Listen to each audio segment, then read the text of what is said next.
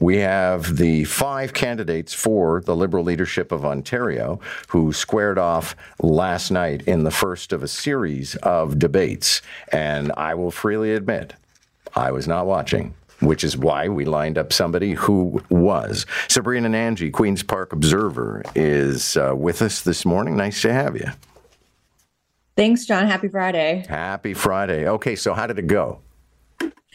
I mean, I think there were definitely some fireworks, but some liberals that were watching along with me, on their own seemed like they were out for more blood. But I think certainly, the battle lines have been drawn, and Bonnie Crombie is the person to beat. And that's even indicated by the Conservatives, because they were putting out statements, fundraising emails, attacking her for taking her leave of absence soon from City Hall to focus on this leadership bid. But clearly, Bonnie Crombie, the front runner, she's seen as the biggest threat to both the Liberals and the Conservatives right now. Okay, so I always find these battles intriguing because you can't crap on the other 4 rivals necessarily, because one of them will be the party leader and you're going to have to either serve under them or support them. So, what level of rancor was there?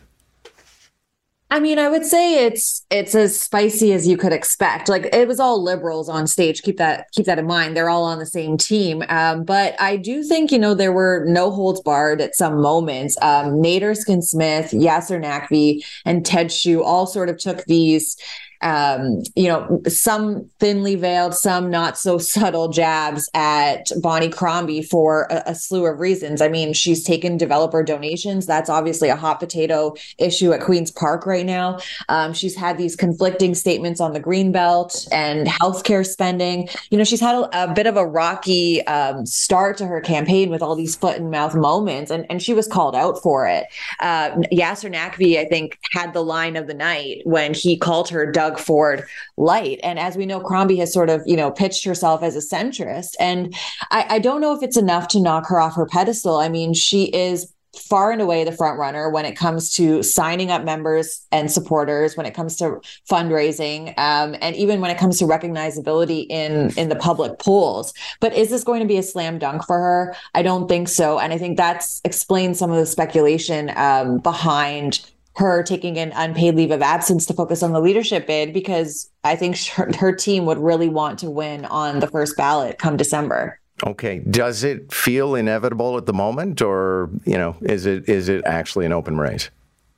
It's not a slam dunk by any means, but when what matters here is because the Liberals are using a new system to elect their leader, and they're, following in the footsteps of Conservatives, funnily enough. But it's a one member, one vote, ranked ballot, weighted 100-point system. And while, Crombie seems to have enough numbers, roughly half, it's still anybody's game right now. And she'll have to woo a lot more folks, existing members, to her camp in order to really have a blowout on the first ballot, but it really doesn't seem like it's going to be that at this point. Okay, and one last question for you, entirely subjective.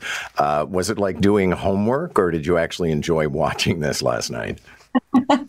Well, like I said, they're all liberals, right? So it felt a bit more friendly. I mean, obviously, as a political observer, I'm out for blood too, and I love when things get feisty between the rivals. But I think it had its moments for sure. There were some jabs, some disses, but this is the first of 5 official debates, and there will be even more than that. So I think the closer we get to the election, the tougher the candidates are going to be on each other.